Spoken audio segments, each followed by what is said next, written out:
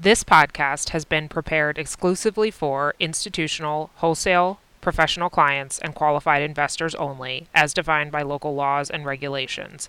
Please read other important information, which can be found on the link at the end of the podcast episode.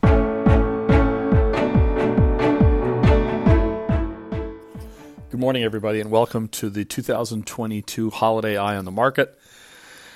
First, I'm pleased to offer everyone in this week's piece a holiday gift I had commissioned for you. It's a one-of-a-kind, non-fungible token drawing in here of a Bored Ape, and if you follow the NFT market at all, you'll know what that's all about. And it's a cute little ape, and he's holding a dollar bill that he's burnt to a crisp, and his T-shirt says Ape Innovation ETF. So there you go, my present to you. Like 20 years ago in 2002, 2022 was also a year when lots of unprofitable companies, not just NFTs, got repriced. The first chart here shows the remarkable similarity between the NASDAQ 100 spike and collapse 20 years ago to what happened this time around with all sorts of profitless innovation companies, online shopping, cryptos, SPACs, fintech, hydrogen, metaverse, etc. The title of the chart is Dumb and Dumber. I think this time around was dumber because we've all seen this movie before and people should have been more in tune with it. I've also got a couple of charts in here that update where we are on the yucks and the mucks. This is something I started writing about in our 2020 Outlook, and it's how we monitor the price for equity risk. The yucks are young, unprofitable companies, and the mucks are the mega-valued companies with a PE of over 50.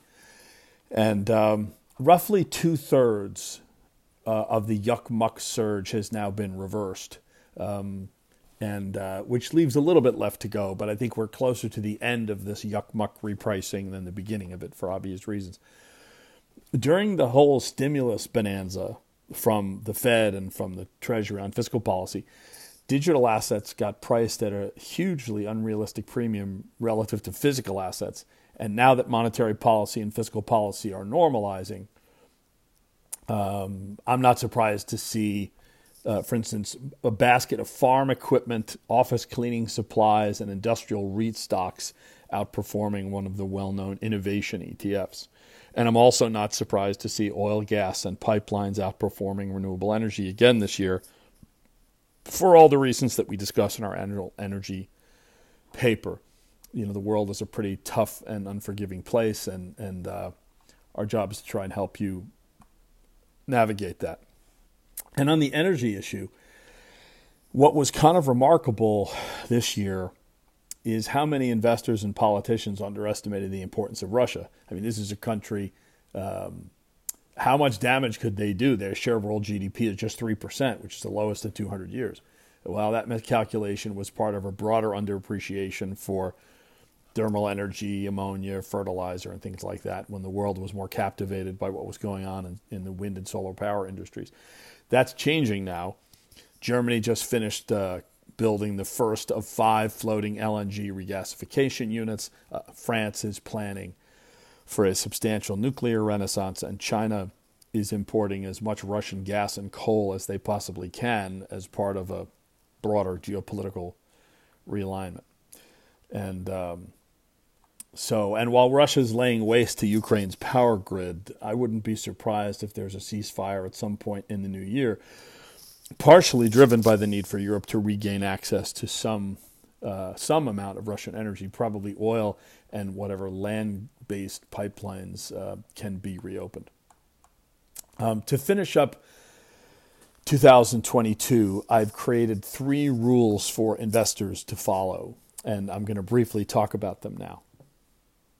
The first rule is the Gensler rule. Okay, so Gary Gensler is the SEC commissioner, and obviously this has to do with all of the stuff going on with FTX and people saying, well, why didn't the SEC do more?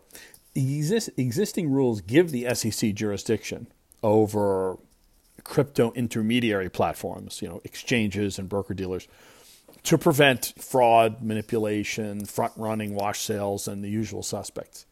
But in order for the SEC to get involved, they typically have to make a determination that this crypto intermediary is trafficking in securities, and that's a very loaded phrase. And when it does so, the SEC is acting pursuant to a Howey test, Howey, that's many decades old, although it's been upheld recently by the federal courts.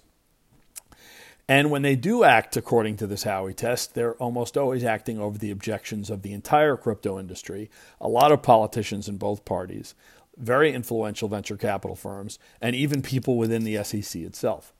So you can criticize Gensler and the SEC here if you want, but the Gensler rule that I am proclaiming is that you can only criticize them for what happened at FTX if you meet all of the following 6 criteria. Okay, number 1, you have stated that cryptocurrencies, although not Bitcoin, many of them qualify as securities and not commodities, and that the SEC should be the one making that determination based on the existing Howey test, unless Congress makes a new one. 2, you believe that the SEC should have responsibility for regulating onshore and offshore crypto exchanges when they're dealing with U.S. customers on securities. It's not that hard for the SEC and the CFTC to establish jurisdiction on offshore entities, because whenever they have a nexus with UN individuals, that's all they need. That's not very difficult to do. It's an open secret that U.S. crypto investors can easily evade jurisdictional firewalls. And one estimate from the Wall Street Journal was about 60% of all crypto derivative trades were actually executed by U.S. entities on the offshore unit of FTX. Litmus test number 3, you support the many speeches that Gensler and his predecessor at the SEC, Jay Clayton, made on crypto risks. You support the SEC's 100-plus crypto enforcement actions to date against things like Grayscale, Telegram, BlockFi, Coinbase, LBRY, etc.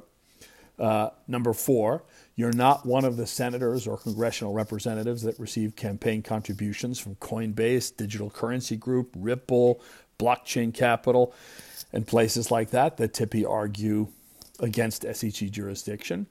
And you're also not one of the 8 House members that wrote to Gensler in the SEC in March of this year complaining about SEC information gathering from FTX and other crypto exchanges. These 8 House members, 4 each in each party, wrote that these information requests were burdensome and stifling innovation.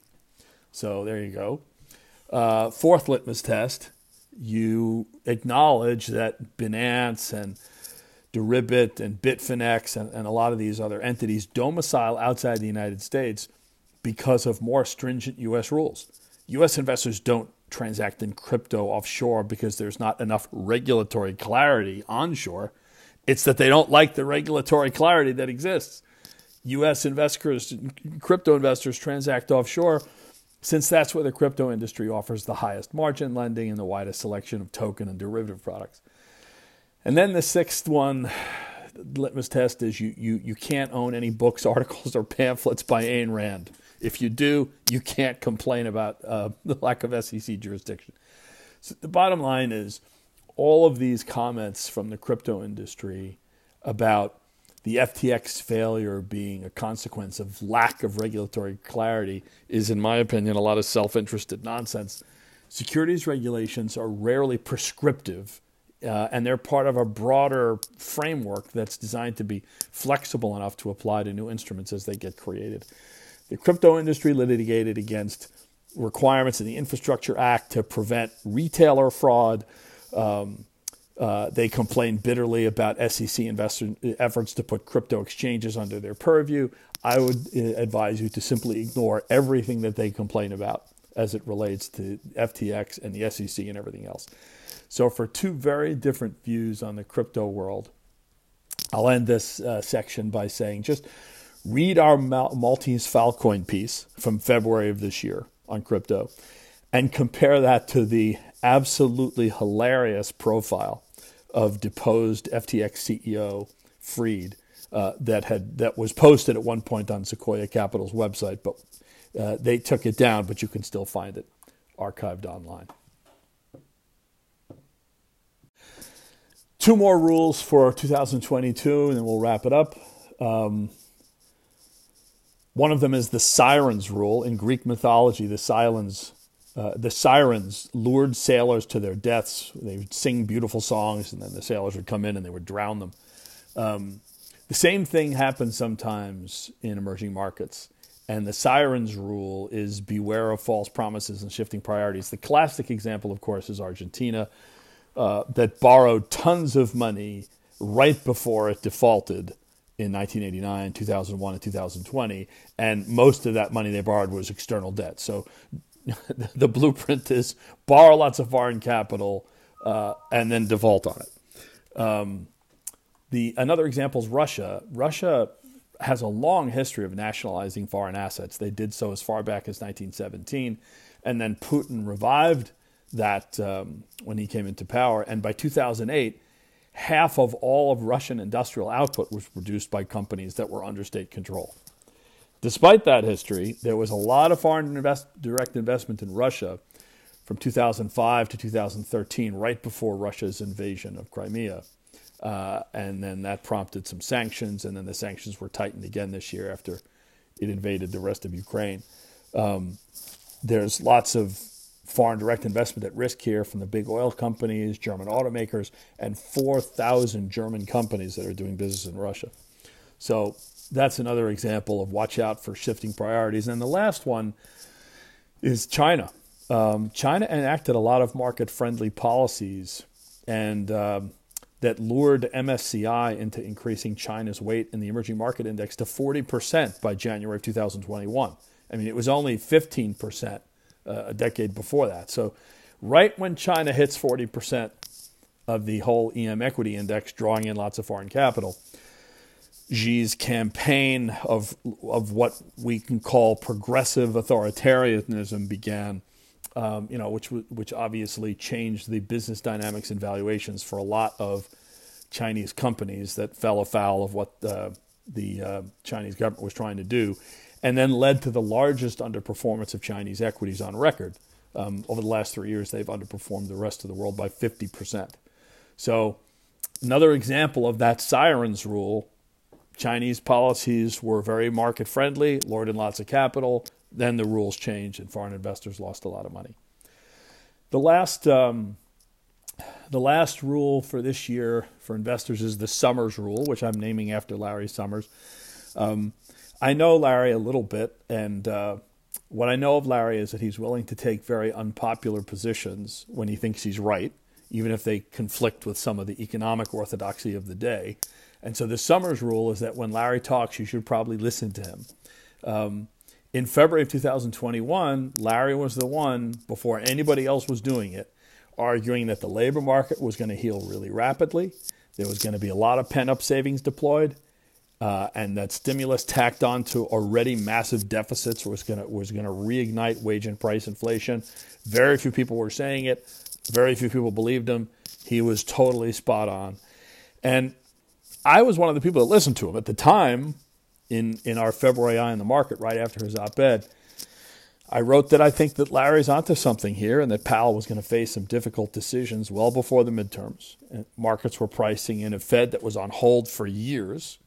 And I wrote that even if the Fed went slow on the policy rate, there was a big question for markets as to what happened when it would rise. And that journey would involve substantial equity and credit market corrections depending on the speed, which is exactly what happened. So Larry's inflation roadmap ended up being a useful roadmap for us as well on markets. So let's see. Good news and bad news. First, the bad news, the NFT that I've made for you has declined in value by 25% since you started listening to this podcast. The good news is our 2023 Eye on the Market will be released as usual on January 1st of next year. And I'd like to wish everybody a safe and happy holiday season. So long. Michael Cembalest, Eye on the Market, offers a unique perspective on the economy, current events, markets, and investment portfolios, and is a production of J.P. Morgan Asset and Wealth Management. Michael Cembalest is the chairman of Market and Investment Strategy for J.P. Morgan Asset Management and is one of our most renowned and provocative speakers. For more information, please subscribe to the Eye on the Market by contacting your JP Morgan representative. If you'd like to hear more, please explore episodes on iTunes or on our website. This podcast is intended for informational purposes only and is a communication on behalf of JP Morgan Institutional Investments Incorporated. Views may not be suitable for all investors and are not intended as personal investment advice or as solicitation or recommendation. Outlooks and past performance are never guarantees of future results. This is not investment research. Please read other important information which can be found at www.jpmorgan.com/disclaimer-EOTM.